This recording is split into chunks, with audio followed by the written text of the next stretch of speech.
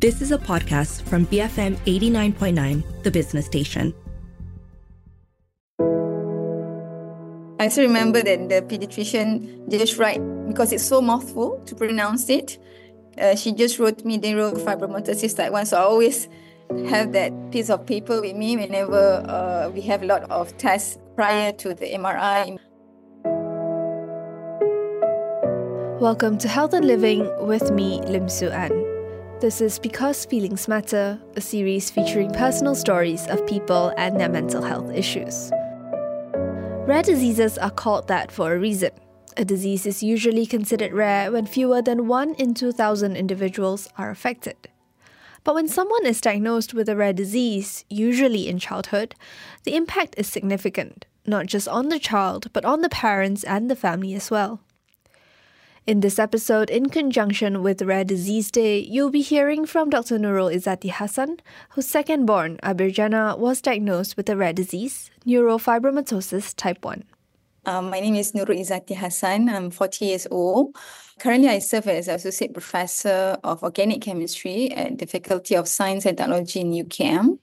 My darling daughter is named Abir Jannah. She's going to be 3 this 1st March. So she was diagnosed with neurofibromatosis type 1. Most of the cases with this NF1 is due to genetic condition. But in her case, it's because of spontaneous mutation. So she didn't inherit it from us. Izzati was pregnant with Abir in 2021, at a time when COVID-19 cases were spiking. But she had a smooth pregnancy, and neither her nor her doctors had suspected anything was amiss up until the moment Abir was born. She was born term at 39 weeks. I didn't have any medical condition during my pregnancy. So when we did the 4D scan at 26 weeks, I think the sonographer just mentioned that her head is slightly bigger, but still in the acceptable range. So there's nothing to be worried about. But because the re-emergence of COVID in early 2021, I decided to give birth at private hospital in Bangi because it's nearer to my place. So during the checkup, in the OB-GYN assured me there's nothing wrong with her, although she also suspected that her head is slightly bigger. Okay, so during the delivery, it's a vacuum-assisted delivery because of her heartbeat is getting slower. I think it's quite a smooth delivery, but then she immediately called a pediatrician to look at the baby because her right eye was swollen. So at that particular moment, I was so stunned to see her face. Her eye was swollen, and the pediatrician came in and she suspected a retinoblastoma, an eye cancer, and start asking me whether my family has a history of cancer. On the second day, the ped then explained to me the possibility of her to being diagnosed with this NF1 because the presence of a light brown spot throughout her body. It's it's like the clinical trait symptom in person diagnosing with NF1. So I think during the night diagnosis, it's so fast. Maybe because the pediatrician are well known with this rare disease, even though it's a rare disease, and she knows very well this condition. So I didn't cry until day 5 because when she suspected an eye cancer, they transferred me immediately to HKL. Okay, during the HKL, within 2 weeks, the MRI confirmed the presence of the tumor in her head, which is secondary to her eye swollen due to the congenital glaucoma. With this NF condition, we cannot control the tumor to grow inside the body because it's a tumor that grows along the nerve sheath.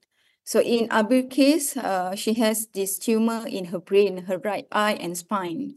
So her face is very apparently disfigured due to this extensive tumor from her brain, eye, ear, and even her palate is also disorientated. So it's very clear that her face is disfigured.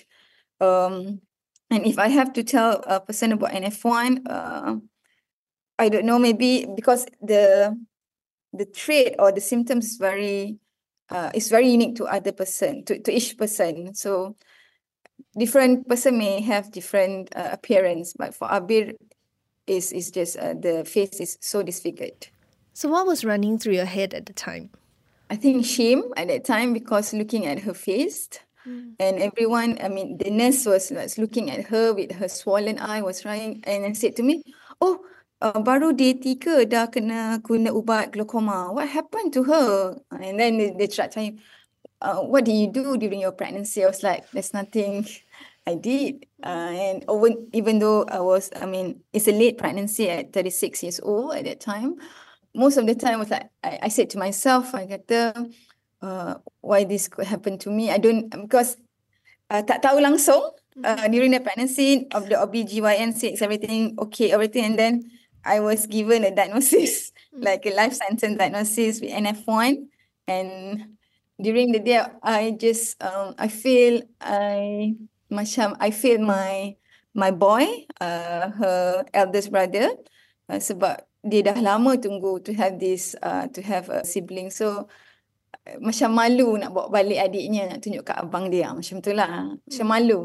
Itu I was thinking like malunya, and then sedih, and then kenapa jadi kat my daughter like that. And then because if you go through the Google image, NF1 usually have a very disfigured face, and they have a lot of tumors dekat the whole body. So macam tak cantik lah. So macam malunya nak bawa balik adik dia jumpa abang dia. And at that time, I was kept in the hospital for more than 7 days before I went back and then coming back for MRI.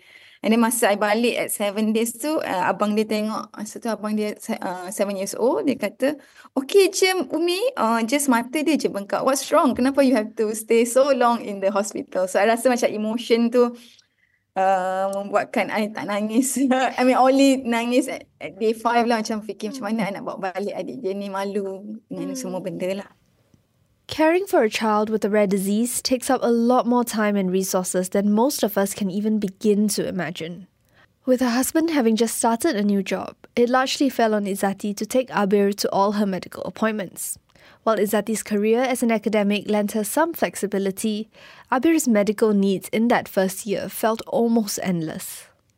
Because an academic, kita ada flexible time, okay?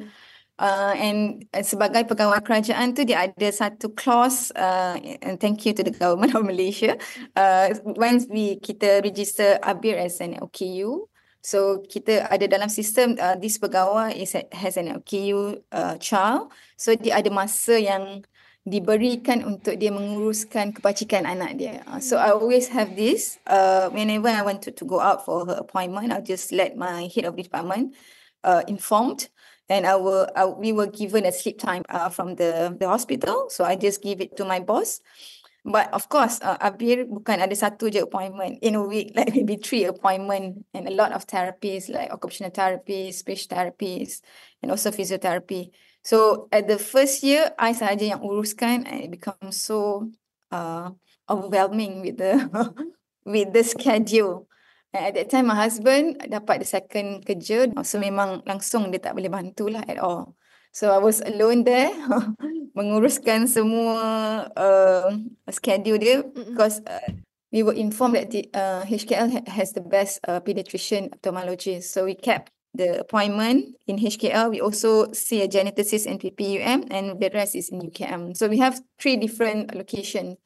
So sometimes I have really to fit. Tapi diorang dah tahu my condition, so dia akan fitkan in a day. I will have 2 team to see me in the morning and in afternoon, macam tu. Tapi still lah, penat sangat-sangat. I said to my friend, kalau I drive to HUKM, you blind, letak folded my eye pun, memang boleh sampai je HUKM tu. I know where to go. Tutup mata pun boleh sampai. Selalu sangat pergi kan. At 7 months old, dia tak boleh lifted dia punya head lagi lah, sebab kepala dia agak besar, slightly bigger, tapi dia tak adalah hydrocephalus. So I pun cakap dekat doktor tu, apa lagi yang I boleh buat, takkan nak tunggu dia seizure saja kan, sebab dia just tunggu saja, macam apa lagi simptom yang seterusnya akan datang, they were treated as such lah.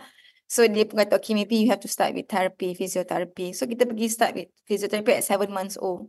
So fisioterapi tu at least once a week. So lepas daripada fisioterapi ni, kita tahu dia ada masalah sensory because palate dia ke bawah sikit, so dia tak suka makan.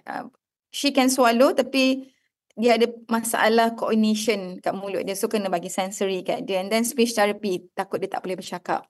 So kita pergilah satu pada satu. Meaning that daripada satu terapi dia akan propose to us another therapy and then another therapy.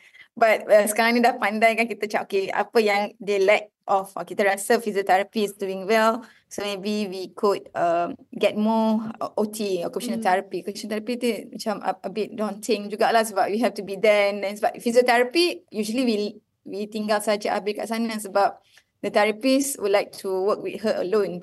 Sebab kalau dia nampak yelah dia kecil kan, dia akan nangis and everything. Kalau OT tu we have to be there 1 hour kan. So selalu kalau physiotherapy, I send her, I do my work lah. Boleh lah 1 hour minum kopi whatever kan. Tapi kalau OT tak boleh ada kat situ saja. Speech therapy pun tak boleh. Itulah ada benda-benda macam tu. Lepas tu dia ada, of course lah, dia ada majornya surgery, neuromedical, dietitian, apa lagi ya? Orthopedic spine, I pun dah lupa dah tu ni. Geneticist, about 9 appointment in a month. Tapi dululah in the first year lah. After dah sekarang nak masuk 2 tahun lebih tu, kita dah tahu surgery it's not possible, I would say like something like that. So kita jumpa every 4 months, and neuromedical pun every 4 months sebab dia tak develop any more seizure, so tak boleh tukar ubat dan sebagainya. Just dietitian tu sahajalah sebab dia tak put on weight kan. But last year in May kita dah pasang pack tube dekat perut dia to help her increase her weight sebab kita takut kalau dia develop a seizure or maybe she needs to undergo an operation, her weight will not allow her to be on the operating theatre lah sebab 7 kilos kan. No surgeon will do an operation to her. So we're trying to get her normal weight so that if anything happen, emergency, she can get an access for operation.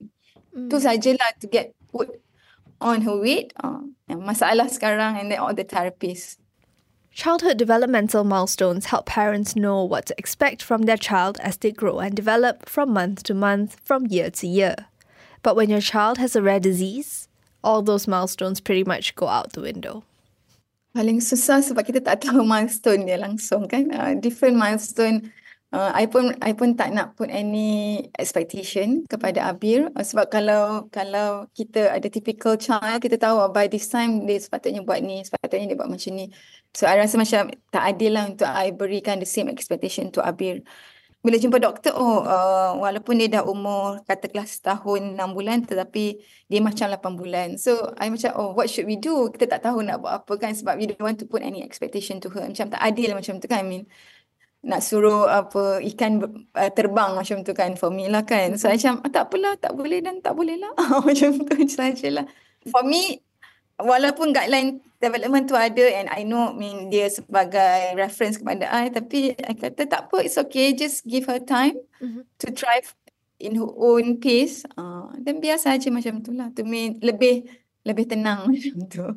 I'm so happy that I didn't put any expectation to her sebab I nampak juga other mothers, dia macam anak dia kena jalan. I macam apalah, tak ada jalan pun tak apa. So bila I nampak stress of that mother yang macam rasa memang anak dia kena jalan by this time, whatever accessory yang dia kena ada, they will buy it kan. I tak ada. Kalau the physiotherapist kata tak perlu pakai walker, I kata okay, tak payah pakai walker. Tapi bila kita biar sahaja dia thrive on her own pace, tiba-tiba dia boleh bercakap. Kalau tiba-tiba she can speak, I was like wow, she can speak. I think itu yang the small joy yang rasa macam wow, bagus tidak ada expectation sebab you tak expect she can speak. And then dia punya scoliosis is very severe. The tumors like from T6 to T11. Dan tiba-tiba dia boleh berjalan walaupun yelah at the degree of 98 degree backbone dia masih boleh berjalan with the walker. So I kata okay lah, I rasa macam I'm very hopeful for her. Then even the neurosurgeon pun cakap she was like berlari untuk mengejar dia punya development stage dia kan. So sekarang ni dia dah 2 tahun 10 bulan Tetapi milestone yang dia berjaya achieve at 2 years and 5 months. So macam delayed 5 months saja. So I kata okay, I kata okay, whatever saja dan dia boleh buat. Sebab it's so stressful, to I mean, at work you ada KPI. At home you ada KPI with your daughter. Tak boleh ya, rasa macam it doesn't work kan. Tak boleh force somebody lah macam dia untuk berlari, berjalan. Whatever yang dia boleh buat. That's it. I'm so hopeful lah. And then sebab baru ni juga government of Malaysia dah approve one medication. Ni medication tu bukan untuk cure lah, tetapi more to intervene the tumor from growing. Even masa I tahu tu, masa Abi at 2 years old, and the medication memang mahal lah, 38,000 a month. So of course I cannot afford it. And then masa tu tak masuk Malaysia lagi. And then I think end of last year dah masuk Malaysia, and the university wanted to sponsor the medication for Abir because there's nothing much they can do. So I'm very hopeful the medication can actually, I know that it will not cure her, but at least lessen the growth of the tumor kan. So at least she can enjoy her life. Nah, itu saja. Macam easy free whatever kan. Macam tu lah. Apa yang dia boleh, kita support saja dia. After the break, Izzati shares what was the straw that broke the camel's back and made her put her own mental health first. This is Because Feelings Matter, a series featuring personal stories of people and their mental health issues. Stay tuned to Health and Living, BFM 89.9.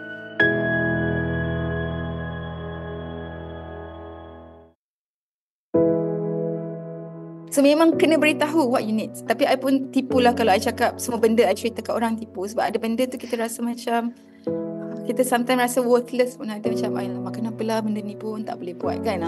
Tapi ada benda yang kita rasa, I think lah, ada benda kita kena beritahu kat orang. Sebab kita tak boleh expect people to know and understand what we are enduring. You tak boleh, it's tak adil kepada orang tu untuk memahami you sedangkan you tak beritahu your condition.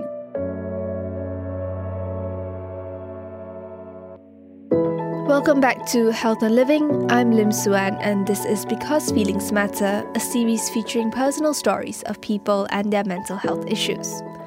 Rare Disease Day is observed on the last day of February every year. That's 29th February this year, the rarest day of the year. In today's show, we're highlighting the significant impact that a rare disease diagnosis has on the parent's mental health, in coming to terms with what a debilitating disease does to the child's quality of life and the lifelong journey of heartbreak and personal sacrifices. For Dr. Nurul Izzati Hassan, even after her daughter Abir's diagnosis of neurofibromatosis type 1, she was adamant that she find a way to balance her career and her daughter's needs. However, that came at a cost: her mental health. I always try to get my things done secara profesional kan. So as an academic and from a research university, kita kena publish a certain amount of journals. So certain amount of journals, maksudnya we have to supervise a postgraduate level student, and I have PhD student, master level student and undergraduate student to make sure that we meet the KPI. So bila macam tu, I just like lost their progress. So macam try to put their schedule with my daughter's schedule sangat susah lah, because we have a research progress meeting, let's say like once a month. So lepas ada Abir, maybe 3 bulan sekali saja.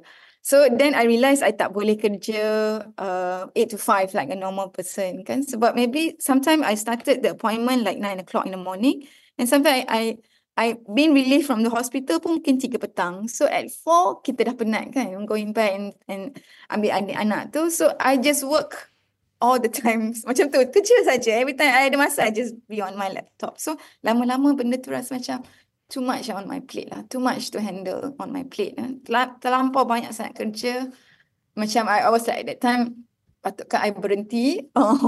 Kan, jadi akademik sebab too much. Tak boleh terima. And then of course I kasihan all the postgraduate level student tak dapat all the supervision that they needed. Tapi but I always say to them, you can actually reach to me anytime, 24 hours. Tapi masa tu I tak perasan sebenarnya tu tidak memberi langsung ruang kepada I untuk bernafas.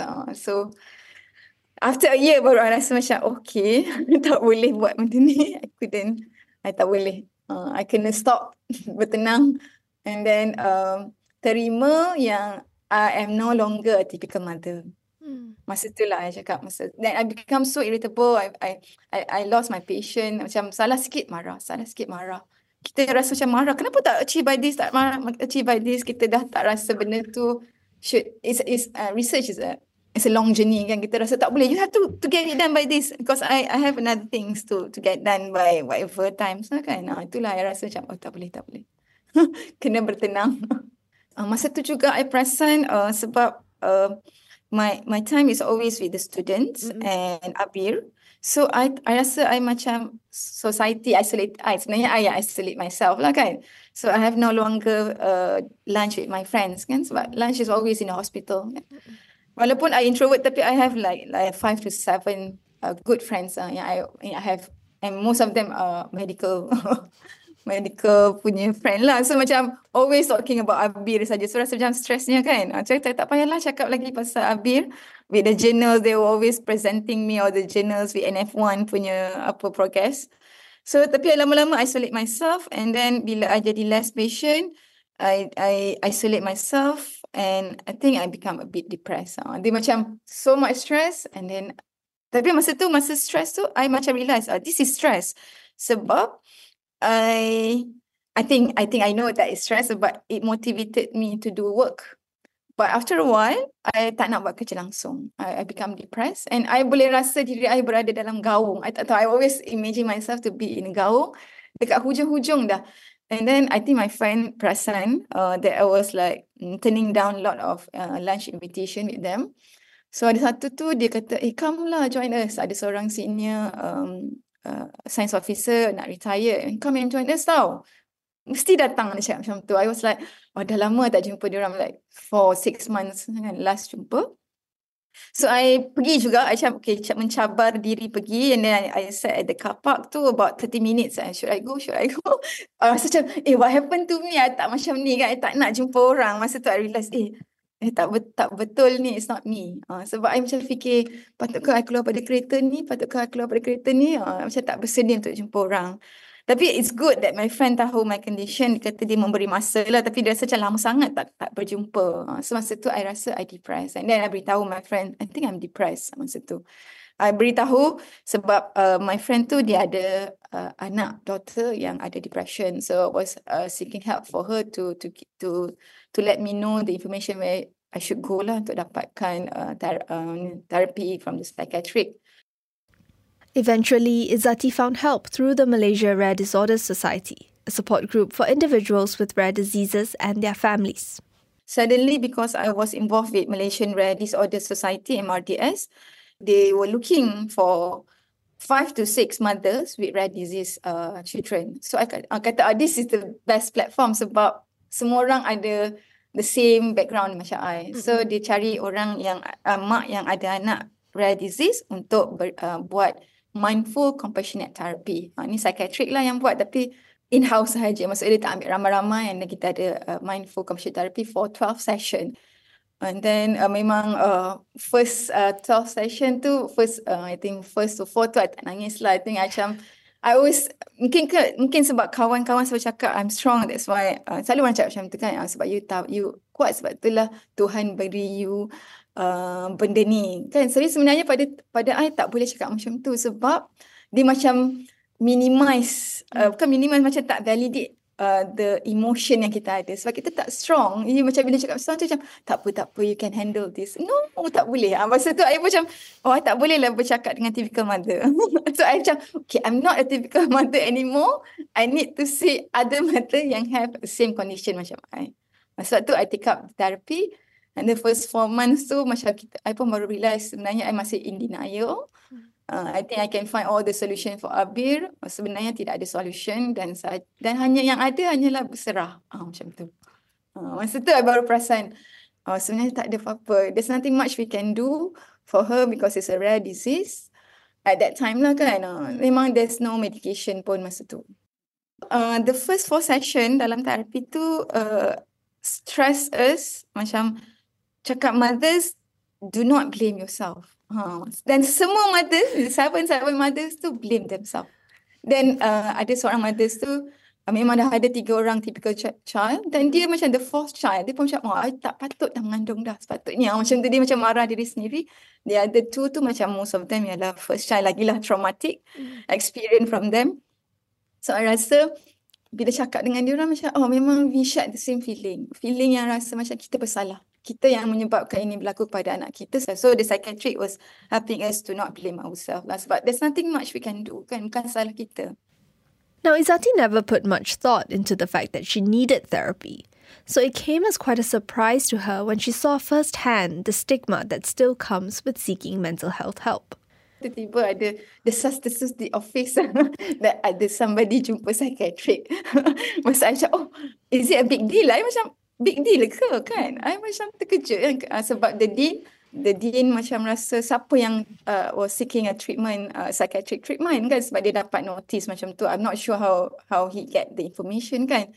Sebab dia takut adakah I jumpa psychiatric because of a lot of stress as an academic kan. Tapi I macam cakap, oh no, I went for a psychiatric treatment because of I have a problem. Untuk diri sendiri, tak ada kena-mengena dengan kerja. Tapi masa tu macam, desas-desus macam, ada orang jumpa psychiatric. Macam, salah ke? Macam tu. I macam agak terkejut lah bila orang beritahu macam tu. So I think the stigma is that, what happened to her? She no longer strong. She no longer capable to cope. Tak ada coping strategy dah ke? Macam tu. I rasa macam stigma tu macam tu lah. Tapi bila I become so open that I said to my friend, I think I'm depressed. Bila I berjaya cakap macam tu, semua orang macam terima dan macam okay, betul lah Izzati ni stress. Walaupun I get my KPI done, I get my job done, tapi I tak boleh. I dah macam, I have to admit I'm so stressed, I'm so depressed. I perlukan masa dan I turned down a lot of promotion lah. Masa tu ialah nak jadi ketua of what, kata I couldn't, I tak boleh. I just replied to the Naib Chancellor that I cannot accept this job sebab tak boleh. You nak bagi berapa pun tambahan, I tak boleh. I macam, no, I cannot. I dah tahu my condition, I cannot. Tapi masa tu I rasa macam, biarlah dia orang tahu pun, tapi I'm happy that from the therapy, from the 12 session therapy tu, I regain back myself lah, my confidence again. But that's not the only thing that people have had to say to Izzati, which she felt was better off unsaid. While people do mean well, Izzati says it might be better to not say anything at all when I asked her what people shouldn't bring up. We are so special that we can handle everything. Kalau orang Melayu dia selalu kata anak syurga kan, memanglah kan, anaknya syurga tapi maknya tak semestinya syurga lagi. Mak dia masih monstrous kan. Selalu orang rasa kita yang ada anak istimewa ni, kita macam ada extra feeling, extra kekuatan, extra semualah. Sebenarnya kita tak ada semua tu. Dan kita adapt to be one. Dan kita tak ada. Sebenarnya yang ini typical mother tu kena ada, yalah, just listen to us. Dengar je, tak perlu macam cakap, you're strong. I know you are strong. I know you are tough. You know. Macam tu lah. Semua tu macam rasa macam geramnya. Not tough. Kan? I'm like you. I'm like you. And I'm like everyone kan. Agak rasa macam, bukanlah. Tapi I faham. I mean, selalunya orang cakap macam tu just to reassure you that you know, you can handle this. Sepatutnya pada I lah kan, kalau I jumpa mana-mana ready, sebab I dah berada dalam situasi macam ni, I would just say that, kalau I ada masa, I will say to that mother, go anywhere you want. I will look after your child. I think that's what mothers need. Sebenarnya. Sebab dia perlu berehat. Dia macam so penat. Banyak sangat fatigue emotionally, physically. I rasa macam tu lah, kalau macam bukanlah kita minta tolong kepada orang lain, tetapi itu yang sebenarnya mothers perlukan. Sebab dia perlu pause. Dia perlu pause sekejap daripada kehidupan dia. So itulah I rasa yang macam semua mothers with rare disease ni perlu. When a child has a rare disease, it's not unexpected or surprising that much of the parent's attention and resources would be directed at that child. In many cases, it can be easy for the other children in the family to feel overlooked, and in Izzati's case, she wanted to make sure that her son still felt loved and cared for. I selalu akan pastikan whatever yang dia dapat sebelum ada Abi, dia akan still dapat. Contohnya, sebelum ni I will always teman dia pergi swimming. Sampai lepas Sabir ada pun, I'm the one that bring her to the swim class. Dia tidak ada perubahan lah. That's what I'm trying to do lah. Soalnya apa yang dia pernah kecapi momen bersama I, yang the normal routine, I'm the one yang hantar dia pergi sekolah. I masih hantar dia sampai sekarang. So Abir bapak dia hantar. Sebab that's the time that I try to create for my elder son. Sebab I pun rasa dia macam rasa yelah a lot of attention is towards Abir lah kan. So I pun rasa sometimes, tapi I pun cuba encourage dia untuk dia meluahkan perasaan dia kalau dia rasa macam everyone like asyik Abir je. Dia dah pandai jugalah. And I rasa I suka the way, dan sebab kita tak realise kan, dalam seminggu tu rupanya 3 hari kita pergi hospital. So kadang-kadang ada hari tu kadang-kadang tak sempat kan, bila pagi I boleh hantar dia before I bawa Abi ke hospital. So sometimes hospital biasalah habis at 3, so I have to rush from Cheras to get back to Bangi. So kadang-kadang lambat nak ambil dia dekat sekolah. So bila lambat tu, I suruh my friends ambil. So sometimes dia suka, sometimes dia tak suka sebab dia rasa macam tak ada maknya tak ada nak datang ambil dia. So dia rasa macam tak boleh. So I just make sure kalau I tak boleh reach the school by that time, I will cancel the appointment. I pun dah macam okay, this appointment tak penting sangat kan, I can shift to another date. As Abir turns 3 this year, Izzati recognises that above all, she has to put herself and her own mental health first for the well-being of her daughter and her family. I think memanglah selalu orang kan cakap kita lah the one yang bersalah ataupun mesti adalah orang akan kata di belakang mesti mak dia macam ni, mesti macam tu. Tak, pada I, no one dictate your happiness. Tak ada siapa menentukan happiness you are the one. So macam memang kena deafening your ears lah, macam pekatkan saja. Sebab I always say no one dictate my happiness, no one dictate my happiness. I pernah ada satu lady tu datang dekat stroller Abir dah sekali tengok muka dia, and then datang lagi macam I could like swear to her kan, tapi macam what is her problem? I macam nak tengok sangat, ambil lah tengok kan. So I just said to myself, no one dictate my happiness. Yang tu saja my motto lah every day, macam no one dictate my happiness. Suka hati awak lah. I'm happy with my child. Tapi of course lah, tipu lah kalau tak ada stress. I mean, I pun cuba untuk tidak anxious dengan apa-apa yang incoming kan. Bila I terima MRI, the latest MRI is last year, 10 page. I macam, I don't want to read this, that's it, bye-bye.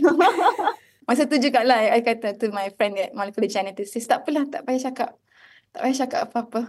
Macam tu je. I rasa macam, I have too much information pun tidak bagus untuk I. Walaupun I have the skill to do research, I don't want to do research on my daughter. I don't want at all. Sebab dia akan ada expectation, dia akan ada hopes, dan dia sebenarnya akan memberi impact yang tak baik kepada anak itulah. Sebab you hope by this time dia akan macam ni, dia akan macam ni. So I think itu saja. Tapi satu lagi yang kalau you rasa depressed as a mother, a bit rare disease kan, memang you kena validate the emotion. Tapi jangan cari orang yang sometimes positive thinking yang toxic positive. Tak boleh. I jumpa mothers yang tak pernah kenal sebelum ni pun, I rasa macam I make new friends, and these friends have the same background with me. Tak adalah kita nak isolate diri kita daripada kawan kita yang sekarang, tidak. Sebab mereka pun ada, mungkin mereka tidak ada awareness tu kan. Dia tak tahu, dia tak sepatutnya buat macam ni. Dia pun tak ada. Macam I pun, I don't have the awareness, sepatutnya tak boleh cakap macam ni. Rather than, sakit apa kan? Kenapa lah? Itu soalan yang pertama. Kenapa tak tanya nama apa anak ni kan? I macam, kenapa lah tak tanya soalan tu? Tapi sekarang ni, whenever I tak kisah, sebab my motto is no one dictate my happiness. So I bawa je dia pergi mana-mana. I don't care. So I nampak lah dekat lift tu memang orang akan macam, 2 kali pandang dia kan. Most of the time sekarang I jumpa orang akan kata nama siapa. Dia tak tanya langsung the medication. So I rasa macam Malaysian are very good now. Kan dia dah macam okay, jangan tanya, just tanya nama, umur berapa, that's it.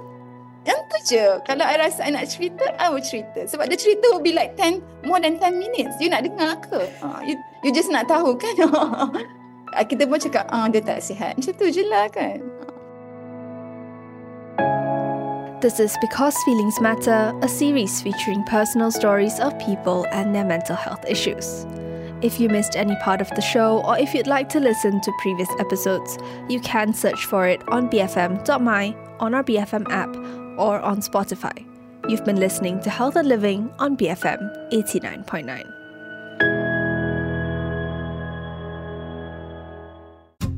You have been listening to a podcast from BFM 89.9, the business station.